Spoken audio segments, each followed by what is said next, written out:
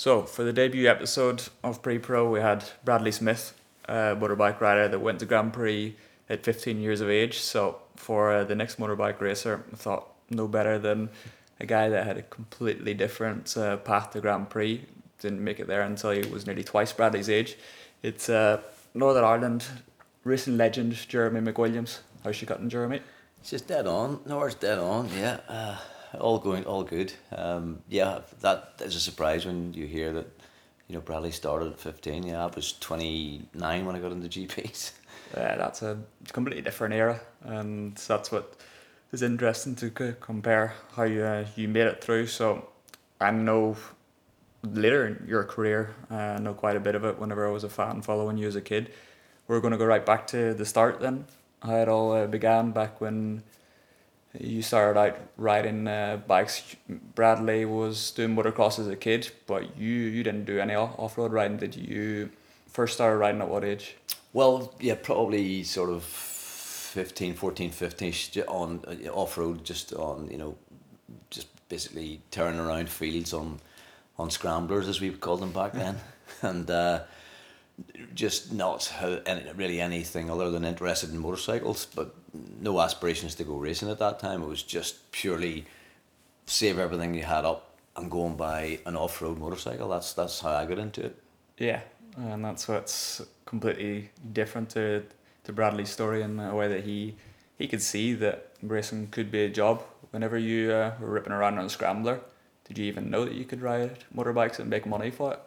No, I used to dream about riding motorcycles on the bus on the way home from Ballyclare Secondary School. Just dreaming about riding in motocross in the fields, and that's all I wanted to do. Just wanted to make enough money that I could go and buy a motorcycle. Couldn't really care less about what kind of job I was going to get or where I'd end up or how I'd end up making this money to to fulfill the dream. But luckily, when I left school, I got a job. I went and spent my time as an electrician. I trained as an electrician and moved into electronics quite early on, like 21, 22. Started, got into CCTV, which was a huge thing here in Northern Ireland because of the security issues, as you can guess. So we were working basically flat out many hours at that, and that was kind of fueling the coffers to go and buy motorcycles and stuff, and that's really how I got into it. I didn't really think I could race motorcycles. I didn't know how you would even get into racing motorcycles, and probably how it happened is that the road that we're sitting on right now was our test track. I bought a house on the road that we used to race up and down when we were probably in our late teens, early 20s, and at that time all we were doing was having a race from that end of the road right down to the humpback bridges at the bottom of the Ballycraigie Road, and that's where we kind of, I suppose, learnt our how to ride fast. That quickly brought up its own issues because one of the mates hit a cow, killed a cow, and the farmer wasn't too happy about that. And another one, went through a hedge, and kind of thought, well, that's probably not the best idea. Maybe we want to try and get onto circuits. And on a Sunday, we worked out that our local race circuit here, I'll better not name it, but our local race circuit here was left open.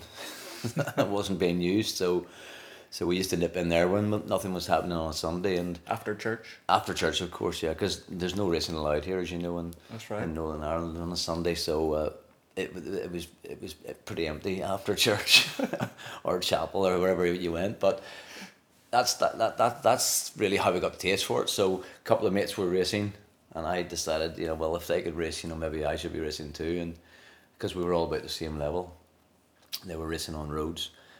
George Higginson and Ian King, who's sadly no longer with us, but real good friend, really good road racer, and that's how it happened. Really, just by kind of, it was more by accident than anything else. But where did the interest come from initially then, do you think? Because your parents, your dad, his family weren't into racing at all then? Did something spark your interest then as a kid watching Grand Prix on TV or the Irish road racing scene? Yeah, I used to watch. I used to go up the Nuts Corner and up to the Ulster Grand Prix, and actually, I used to watch Michael Swan, as you'll know him well, local Irish Championship winner many times, and Johnny Ray, Jonathan Ray's father, Alan Irwin, Glenn Irwin's father, Glenn and Graham and Andrew. And basically, all of those guys were leading the championships at the time, Brian Reid. So there was a really, really good competitive scene here at the time. Lots of really, the short circuit scene was actually really buzzing. Plenty of competitors, lots of spectators. Yeah. We used to go to the Ulster Grand Prix. I remember, having to stay up at it, sleep overnight in the intense, and the place was rammed just to go up and watch the Ulster Grand Prix. And I think that's where we got an interest for it. Not really even at that point thinking that one day I'd ever make a living out of it. I thought if I could ever get to ride my motorcycle round Akadui, Kirkeston or Mandela Park, that would have been a dream come true. And that's what we did one day. One day bought a van off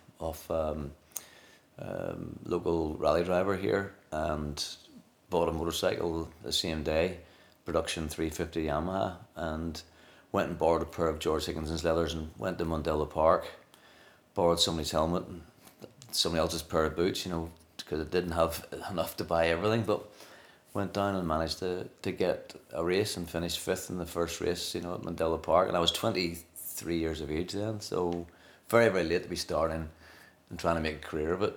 There was no intention at the time to make a career. It was just to go over, have a bit of fun over the weekend, have a 2-day meet.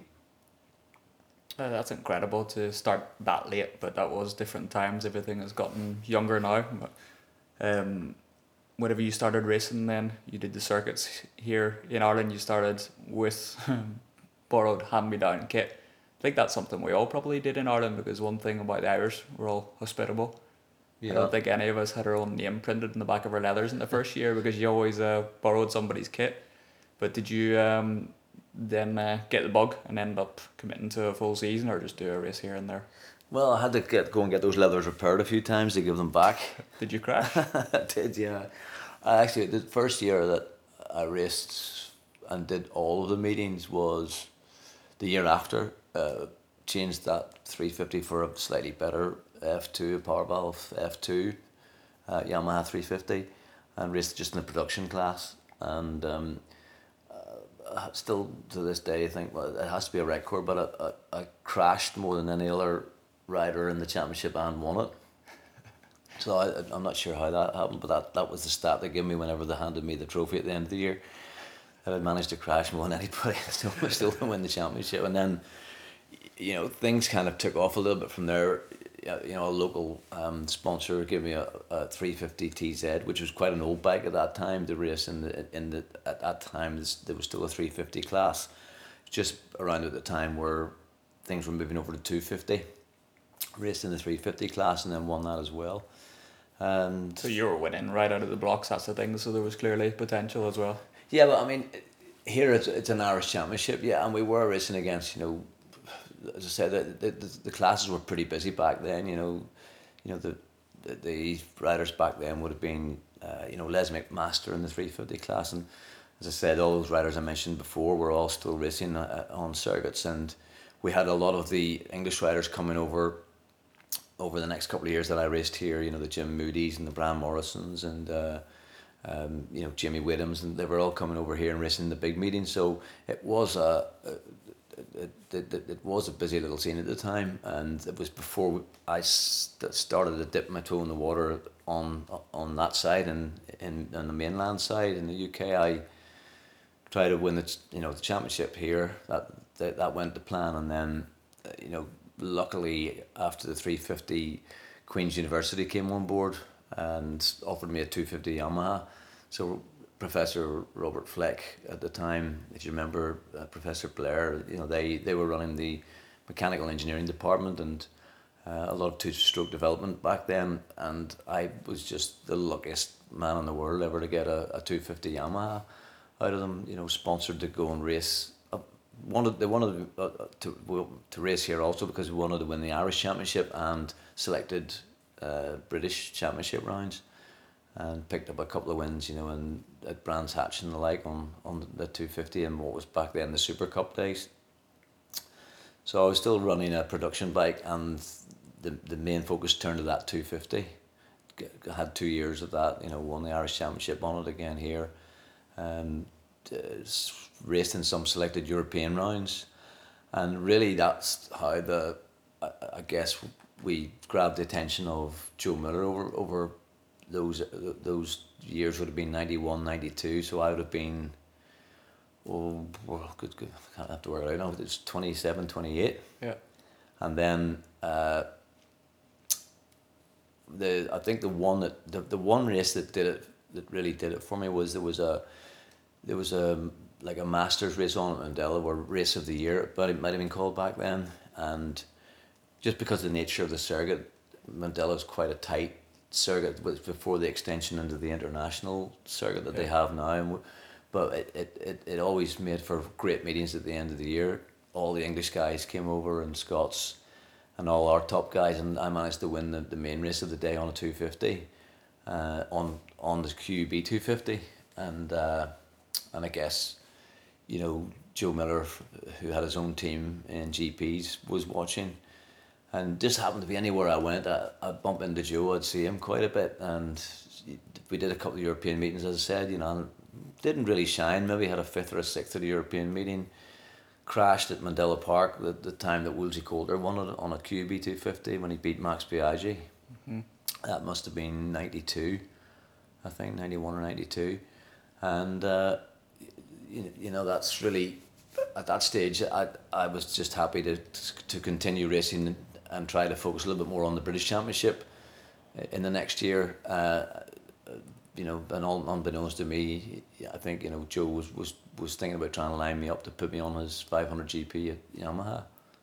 Yeah, that's how small a world it is. Back then, Joe Miller was running a 500 Grand Prix team, and he was based 10 minutes from my home in Northern Ireland. So we always knew of Joe growing up. He was a friend of my dad's as well, and that was a foot in the door for a lot of riders at that time. Eddie Laycock before, and then I'm guessing Eddie was riding at the time whenever Joe Miller was then keeping an eye on who was the next prospect coming through. So you said you'd moved from Ireland and then went to start winning some races in England. Do you remember those first few races in England, how terrifying it was whenever you'd ridden these kind of airstrip tracks in Ireland, the flat Kyrgyzstan or Bishopscourt, and then the first time you went to Brands Hatch and realised, what the hell, there's blind corners here. How are you meant to know where you're going? Yeah, I think that my first main fright was going to Cadwell Park, and as you say, you know, blind over crest stuff, jumps through, you know, wooded areas that were basically like going through, you know, a park. You know, I was staying away from the roads because I knew, you know, that I was a crasher, and I wouldn't have had much chance had I gone road racing. And then I turned up at Cadwell Park, and to me it was just like a road race, or Oldham Park, it was quite like a road race. But yeah, I definitely really loved the flowing nature of those tracks. You know, we raced any chance we got. We went over. We raced Aintree and, you know, Mallory Park, and you know, Brands, as you say, was brilliant. My first visit to Donington completely blew me away. It felt like a motorway. Yeah, I felt it was just so much better than anything we ever had here. Tarmac wise, it was just smooth. Oh, it was perfect. It was just absolutely perfect. And I think that's what. I think then I got the bug more to the, you know, loving circuits like that rather than the circuits that we've been brought up on here. We didn't know any better. You know, the circuits here were just small and tight and edgery and, you know, bumpy, and, you know, the ones when we went racing in March, you know, they were covered in moss. And you know, and we did that was just the way it was. Then getting over and, you know, having a run round Donington, and then managed to get into Silverstone, and getting onto Silverstone on the old Silverstone track. really blew me away as well. And then Brands Hatch, there's just one after another. So we were continually going back and forward. Every weekend I was getting off work on a Thursday, jumping in the works van, and managed to convince my employers at the time, which was Chubb Electronics, that I needed a van for as my company car. And they were very good with me. They helped a little bit, put the name on the side of the bike, and I went back and forward. Got back to work on Monday morning, so drove all night Sunday night to get back home, start work again on Monday morning. That's how much we were enjoying it. That's how much we felt that it was worth it. and sometimes on the way back, I remember having to lie in the back injured while somebody else drove the van, because I'd give myself a bit of a beating over the weekend, and trail myself back into work on Monday morning and do it all over again the weekend after. That's something that's still going on nowadays. It's a little bit easier because a lot of the Irish kids now, maybe they can leave their race van and their equipment over in England. But even when my brothers were coming through 15 to 20 years ago, it was our dad, thankfully, who was helping us out then, and he was driving across, and we'd do the weekend, and then you'd pack everything up, and there was always this mad rush to get to the ferry in Scotland. And that's something that people forget, that riders from Northern Ireland and down south, we all have to make that extra trip across the water. That makes it that bit tougher, and that's some serious commitment, especially whenever you are working and then going to race. Yeah. And Sunday night, you're already busted after racing motorbikes for a weekend, and then you're getting a ferry home, probably next to no sleep, and then up to work on Monday morning again. That's full commitment. It was, but there were ways of making it a little bit more economical. I remember travelling over in that van of mine.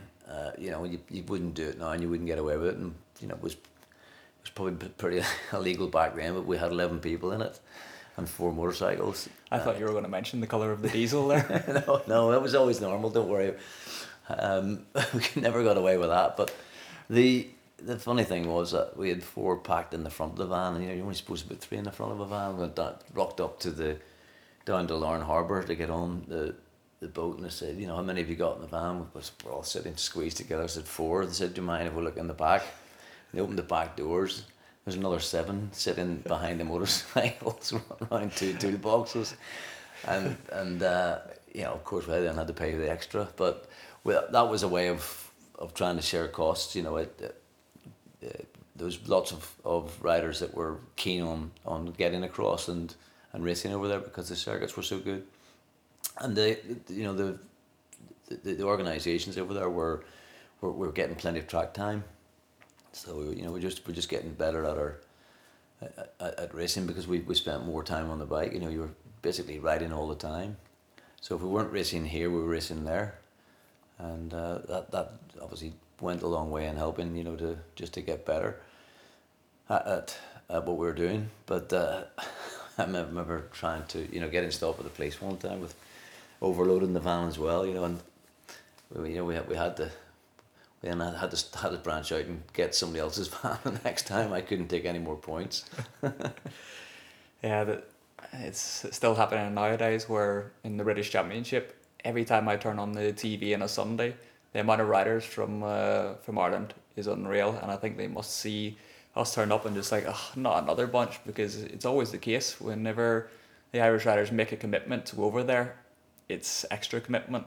You're not. It's not something you're playing around at just driving down the road. You've got to invest to go over there, so you really make it work. And I think that's why the riders from Ireland always, when they went to the British Championship, they were always successful, because that had that little bit extra hunger.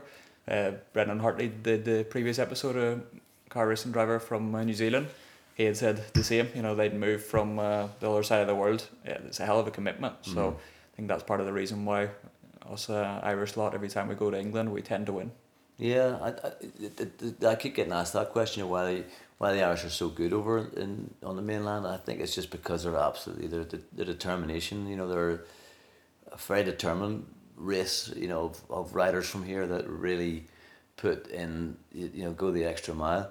But talking about back then the European races, we also had to get ourselves all the way to Assen and Hockenheim. Oh, yeah. So we drove up to Assen quite a bit because we loved Assen. Once we realised, we found that we could get an entry in Assen in a European Championship. That was like to me that was like making it to the World Championship back then.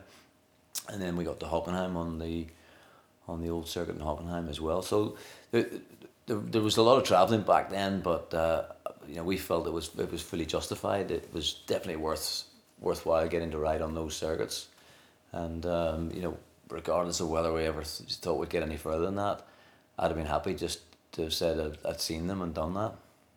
But back then there was no sat nav, so you had about a 10-foot map in the front of your van, I'm sure, and how many different currencies and all the border controls going across Europe. That was a different era even than what I grew up in whenever I was racing in Europe then. Yeah. Well, do you actually remember maps? Would you have used maps back then, or? I did. I think myself and Pippa, we were going out just a few years and we travelled with a map, and the amount of falling outs we had, we realised we got to invest in a sat nav, so thankfully that's probably what saved the relationship. Yeah, I remember that. All right, that's been through a few of those. The map reader always got it in the neck, and it was usually Jill or one of the mechanics that took us the wrong way. But yeah, it was definitely so different days back then. But even then, you probably just with you could make it a little bit easier back then also with talent rather than with financially support, with sponsors or buying your way into teams. It was a completely different era then. I guess I would never have made it had it not been for my first sponsor, Paper Shop in Ballyclare, then Robert Fleck spotting me and giving me the QB 250, which then led on to Joe Miller spotting me and giving me Eddie Laycock's ride at the end of '92. And I was more surprised than anybody whenever I got the phone call to say, can you come up and we want to get a chat? And I'm thinking, what would he want to chat to me about, because he only had a 500 V4 Yamaha in World Championship. Joe also had a lot of road riders, has supported lots of road riders over the years at the TT and Northwest 200, Ulster Grand Prix, etc. But I never had ridden any of those road races, so it was kind of daunting going up to meet Joe for the first time, and him saying, "Can you come racing in World Championship next year?"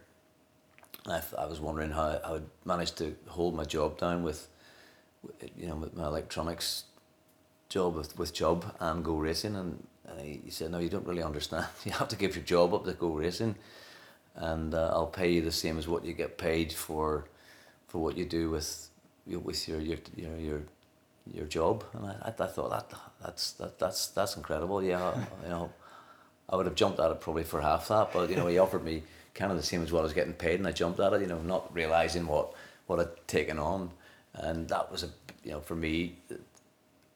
I think the biggest surprise was being very confident and running at the front at Irish level and over in the UK at BSB, being able to. I was also riding an Oxford Products Ducati, and managed to get it up onto the front and at podiums and stuff at Silverstone and Donington, and I thought, surely GPs can't be any more difficult than what we're doing. And I'm sure you were the same when you first went. You thought, how much more different can it be from what we're doing? And that was a big eye opener. The first time I rocked up to Jerez,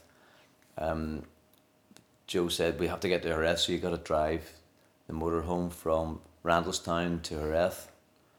That's a straight road, the Randallstown to Jerez motorway. I just thought, well, it must be okay then. He must have done that a few times. So what we would do, we just he said, we just get the boat over, land bridge across to the next one, away we go.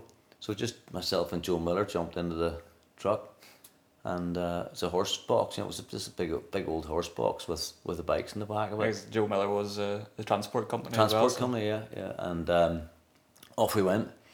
Like it's like a 4-day drive or something or whatever it was, and after, I'm sure he would never mind me saying this, but after the first 10 miles.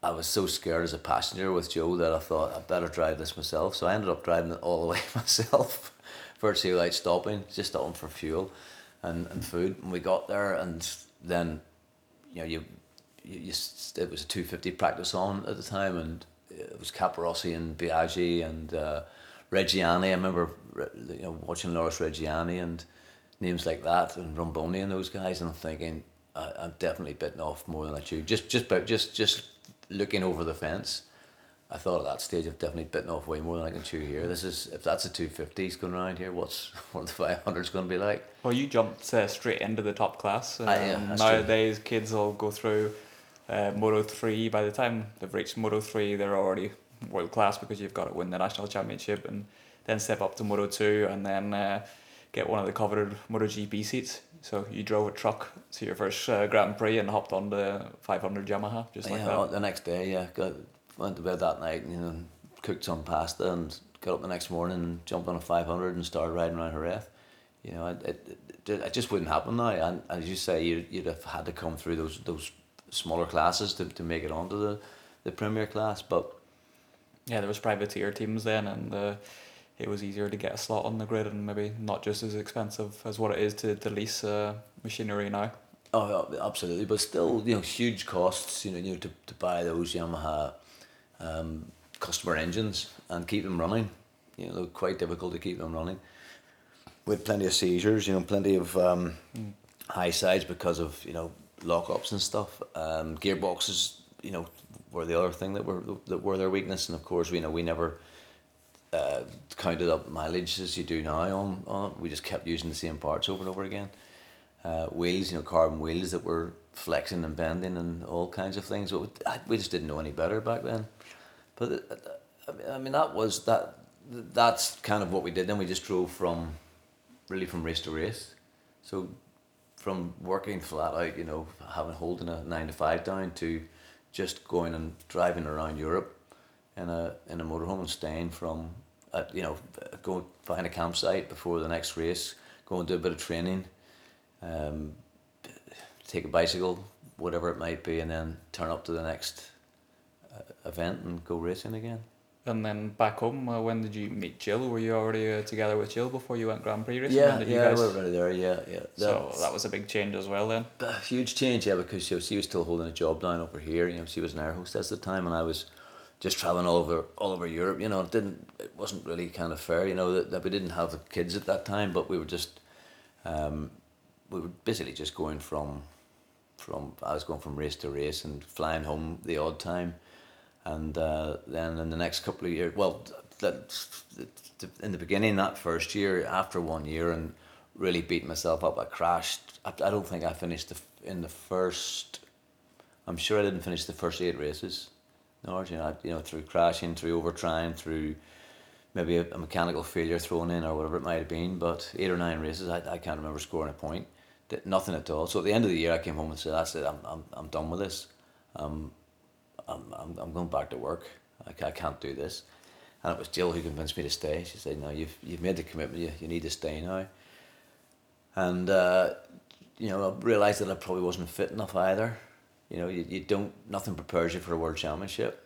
And the temperatures as well. Yeah, in Malaysia, I remember going training, or testing in Malaysia. It was horrendous. There was a lot of things that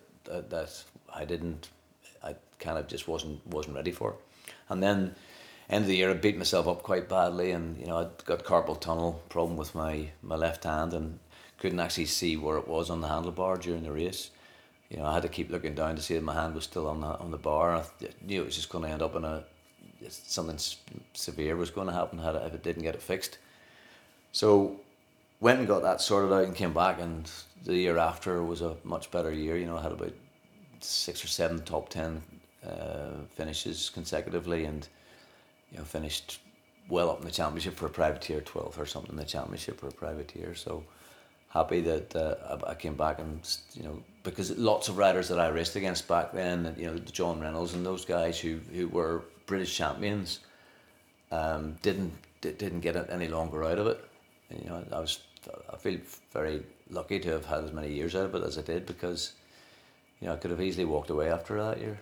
Yeah, but I think one thing that separated you from them back then, still to this day, is how determined you are after crashes and all the rest. Even when I saw you this year at the Northwest 200 and you'd won the race, I mid 50s, so say 55 years of age now, and you had a crash at the Northwest and you'd bust yourself up and you were limping in and your hand was all smashed up, and you still went and won the race. So it just shows your determination that you would have had then. I can't imagine, I'd say you were even more strong-willed back then.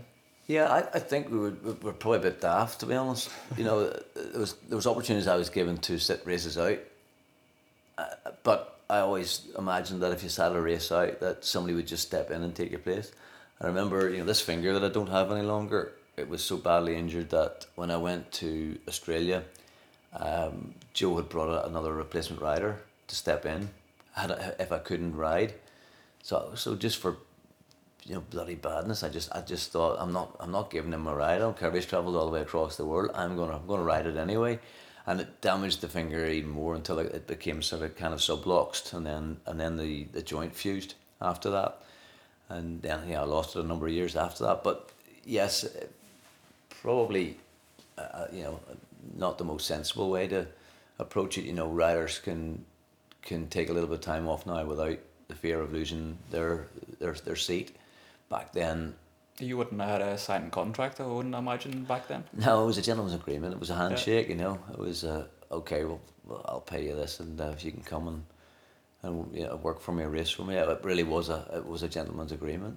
Yeah, so nowadays if we get injured, we have a contract to ride with the team for the year, so we know if there's a few rounds that riders just a replacement rider. Back then, if somebody did hop on your bike and went out there and get better results than you were history, weren't you? You lose your you lose your ride if that was the case.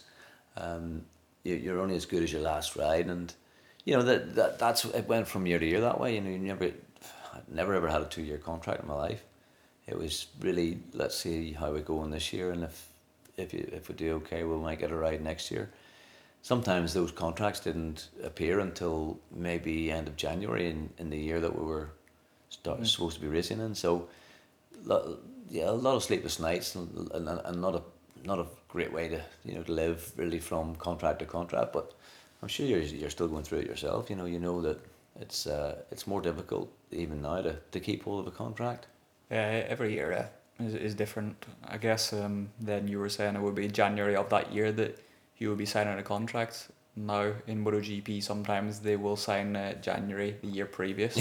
Isn't that the crazy thing before you've even proven what you can do in that bike? I think that's the worst thing about it, because the rider doesn't really have to prove himself anymore. We were continually having to prove ourselves right to the very last meeting, in the hope that a contract was going to come from that. And I think if you're given a contract 4 or 5 races before that, or 6 races, well, you don't really have to try, do you? You just basically can see it out. Don't need to hurt yourself, except for your own ego. You want to win races, but if the contract's in front of you and it's a lovely, valuable contract, the other side of it is, why should I hurt myself if I've got this contract for next year, because I need to keep myself fit for next year? Yeah. To me, it's definitely not the way I would like it. I think to keep the rider hungry, it should be those contracts should be coming later. Yeah, like a transfer window. That would be ideal, wouldn't it? Yeah, exactly. Yeah. So you did a couple of years with Joe Miller in 500 Grand Prix on the Yamaha, and then another 2 years with QUB then in 500 as well, wasn't it? Yeah, we did 3 years with Joe, and we moved actually 4 years in total with QUB, coming in on that last year with Optimum Power Technology, and then we realised that the 500 machinery was getting sort of so uncompetitive for the privateers that the 250s were much closer. So you could buy a kit 250, whether it be Honda or even the Aprilias were way more expensive for the kit, but the kit Honda stuff looked to me to be near on par in 250 class. So quite strange, we do see riders coming back from MotoGP and the Moto2 now as well, but that was something new back then. You didn't see many riders moving from 500 back to 250 back then. I moved back into 250. I can't think of many other riders that did, but that kind of saved the career. Yeah, that was a pivotal moment, wasn't it? It was, for me. It was definitely the best thing we ever could have done. But we did try. We bought a twin, and we realised quite quickly that the twin 500, should I say, when I was with Miller and then QB Team Optimum, we tried the twin, and then a Rock Yamaha, and we just could not be competitive as with the the factory machinery. We were just nowhere, and the privateer championship or the customer championship, whatever you want to call it, didn't really amount for much. So the 250 was the big, definitely a big thing for me, jumping back on a 250. Absolutely loved riding a 250. Still, I think to this day, as you know yourself, you've ridden them, probably the best all round motorcycle, power to weight ratio, everything about it. And I think it really brings you on as a rider. You learn so much from riding the 250.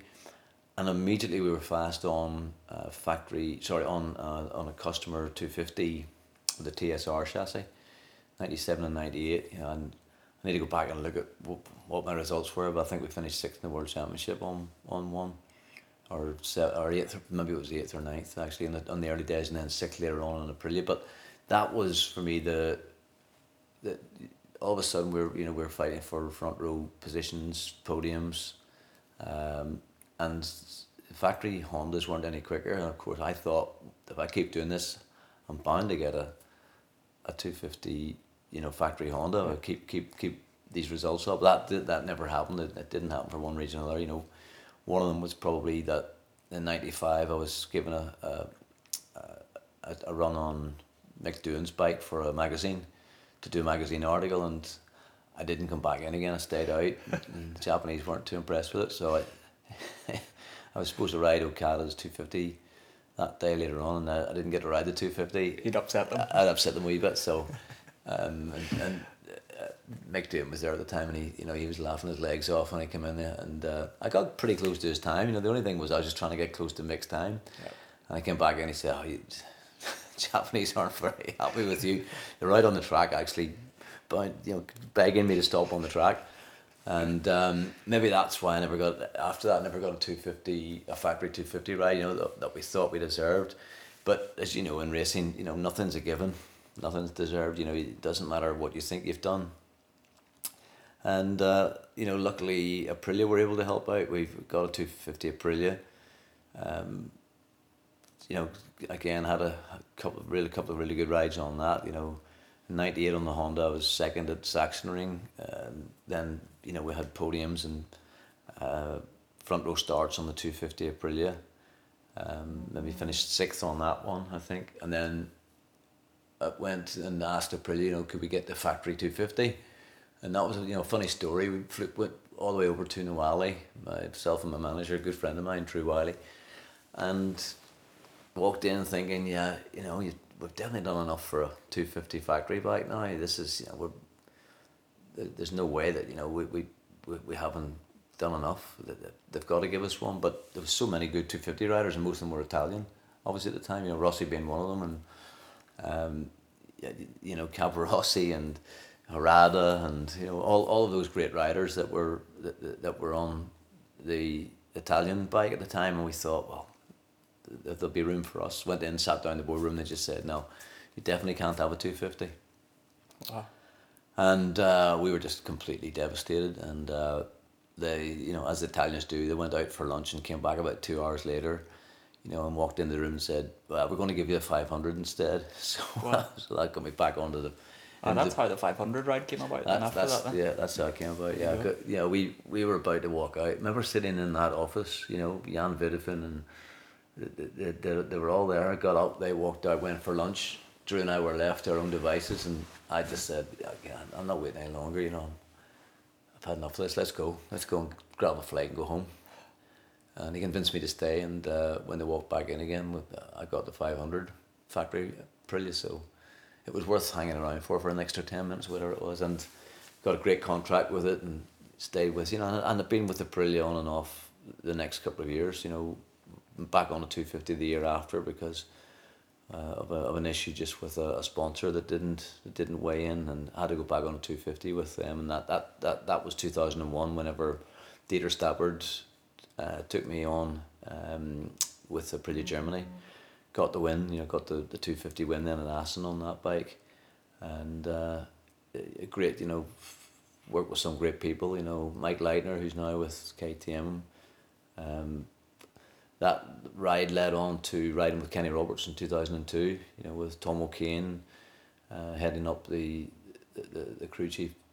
He was crew chief at that point, and some great mechanics with Kenny, obviously, at the time. Warren Willing was about then, so 2002 and 3 was with Kenny on his 500 triples, and the V5 four-stroke, that wasn't very successful, but a lot of innovative ideas that came along from Formula One at the time that they brought into the team, and then 2004 back with the factory Aprilia again on the Cube. So quite a diverse, Yeah, it wasn't your usual route, definitely, compared to what we see nowadays. And whenever I was watching as a kid, I would have watched the races along with my dad because of the Joe Miller 500 Grand Prix team. He was a friend of my dad's 10 minutes down the road. You were riding and we were watching every Sunday. But like you said, we would have only dreamed of a guy from Northern Ireland winning a race back then. It was like, can he score a point? And then, yeah, it did. And then step by step, I don't think you realise at that time what you were starting. You really opened the door. 1998 would say, that race where you got on the podium at Sachsenring. So I was only 12 years old. My eldest brother Michael had started road racing. And then Jeremy McWilliams gets on a podium against the likes of Valentino Rossi. And see, for kids from Northern Ireland, that, yeah, we're not usually cocky. We don't really believe that we can achieve that. And then suddenly one of our own has done that. Wow, that changes things. Then we realised, wow, maybe one day we can. And then again, the year 2000, that for me, the best ever race day at Donington Park, both because of your race, the one that you had along with Valentino Rossi and Kenny Roberts, battling on the 500, and then also the Ralph Waldman 250 Grand Prix win that day. It was just the best day. I remember watching that. But that was 2000, yeah. Yeah, that was the year 2000. Yeah. So I hadn't even started road racing by then. So what you were achieving then, I think that is a big part of what now myself and Johnny Ray are achieving on the world scene, because then we realised maybe we could do it. You probably didn't even think about it at that time. You were just climbing the ladder without stopping to think. Yeah, we just really had no kind of ideas or I think if you were to ask me back then, where do you think it would go, I couldn't have told you. As you said, winning that Grand Prix, running at the front at Donington with Valentino, beating Valentino and Cap Rossi at Sachsenring, all of those things, I'd have said, that would be a dream come true if it happened. But the reality at the time was I probably didn't believe myself that would have been possible. And I think I think like anything, like yourself and like that, have Jonathan and yourself have moved on, become successful, that definitely, once you get a little sniff at it, the confidence gets better, and you do become have a little bit more self-belief.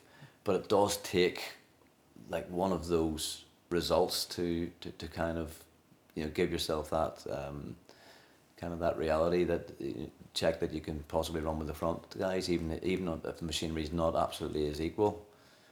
And I think that was kind of something that I've been labelled with my whole career, is that you've never had the same machinery, but I think that works in your favour sometimes. It kind of makes you work harder, makes you try harder, and actually you're the underdog, aren't you? The underdog actually is a nicer way to try to do it, because there's actually no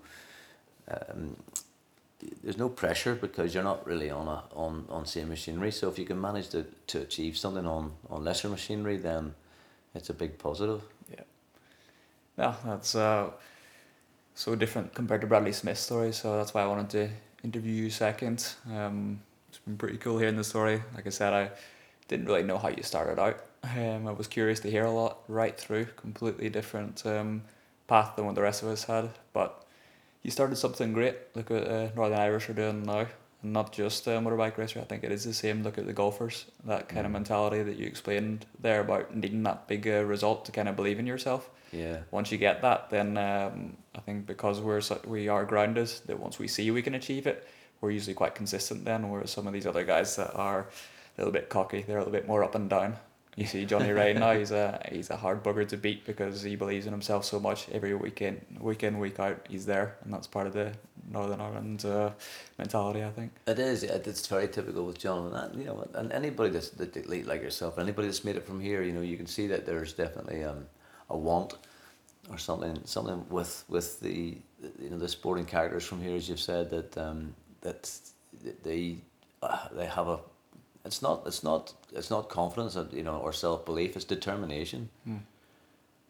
And I think that's what gets there in the end is, if you're determined and stick at it long enough, you can achieve anything, as Jonathan's proved. And even whenever everything's stacked against, you can't let it get to you, as he's proved again this year. Yeah, he never gives up. Just don't give up and keep going. But yeah, I've found it very difficult to give up. I'm still racing on and off, and I don't know when or whether that will stop, or how I'll manage to drag myself away from it. The Northwest 200 this year was a lot of fun, even though I'd give myself a bit of a bashing on the Thursday stupidly from touching the grass, and I kind of hurt myself just on a little silly innocuous crash, as usually happens. So I was pretty happy to get back and race again on Saturday.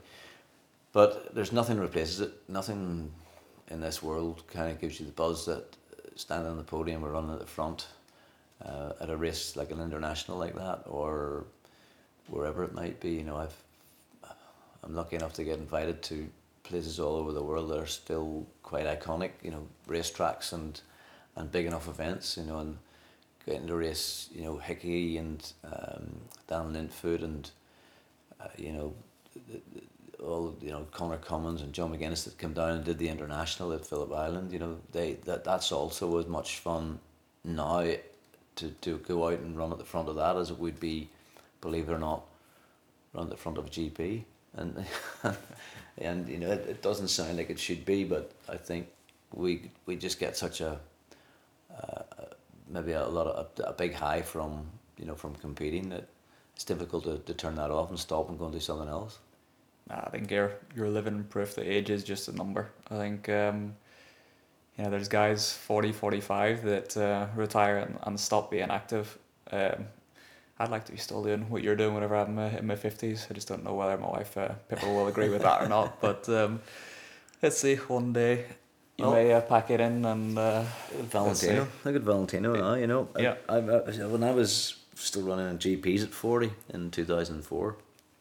Yeah, that was something back then. Whenever they were speaking about that was a big thing. The fact that you turned 40 still in GP. Yeah, I think at that point, everybody wanted rid of me, and I said, you can't keep doing that forever. That's when maybe the contract started to dry out a wee bit as well. And that's part to do with the age thing. Mm-hmm. But look at Valentino. He's proven that actually he can beat his teammate regularly in race situation. And he's a lot older than his teammate, and his teammate looks super fast, everywhere in qualifying, free practice, testing, whatever it might be. Valentino puts a race face on at that age at 40 and can still achieve what he's doing. So, I think that, as you said, the age should be a number if the rider's determined enough to put the work in. What do you think? Should I keep going until I'm 55 then? That's it. 33, yeah. I've a ton of time left yet. Is it 33 already? Well, I'm 33, I'm getting on now. You've had a hard paper round. Right, well, thanks for that, Jeremy. That was good. So, thanks for giving me a bit of your time. So next time we'll see each other, it might be the Goodwood Revival. Are you going there this year? Well, I hope you're going to bring the race face with you. I'm riding at 1962 Manx Norton, and they said to me it's right-hand gear shift. They said, are you okay with that? I said, I am, indeed. Same as mine, exactly the same as mine. Had you ridden one before? Yep, right-hand gear shift. Well, when he started doing it at the Goodwood Revival, but these bikes are so original that they basically keep them as they were back then with the right-hand gear shifts and everything, which makes it difficult because I struggle with left-hand braking because it just goes against the grain, But sure, that's the bikes you started out racing on back then. Was it not? Yeah, not quite. No. But just then. Yeah, but here, listen. That is one of the best meetings of the year, and it's as competitive as you will get. Danny Pedrosa turning up this year. You'll find that you'll work as hard on this bike as you will at World Superbike. Oh dear. Well, it'll be a bit of fun on the way. Looking forward to a weekend away. That's good. Cheers for that, Jeremy. You're welcome. Thanks so much.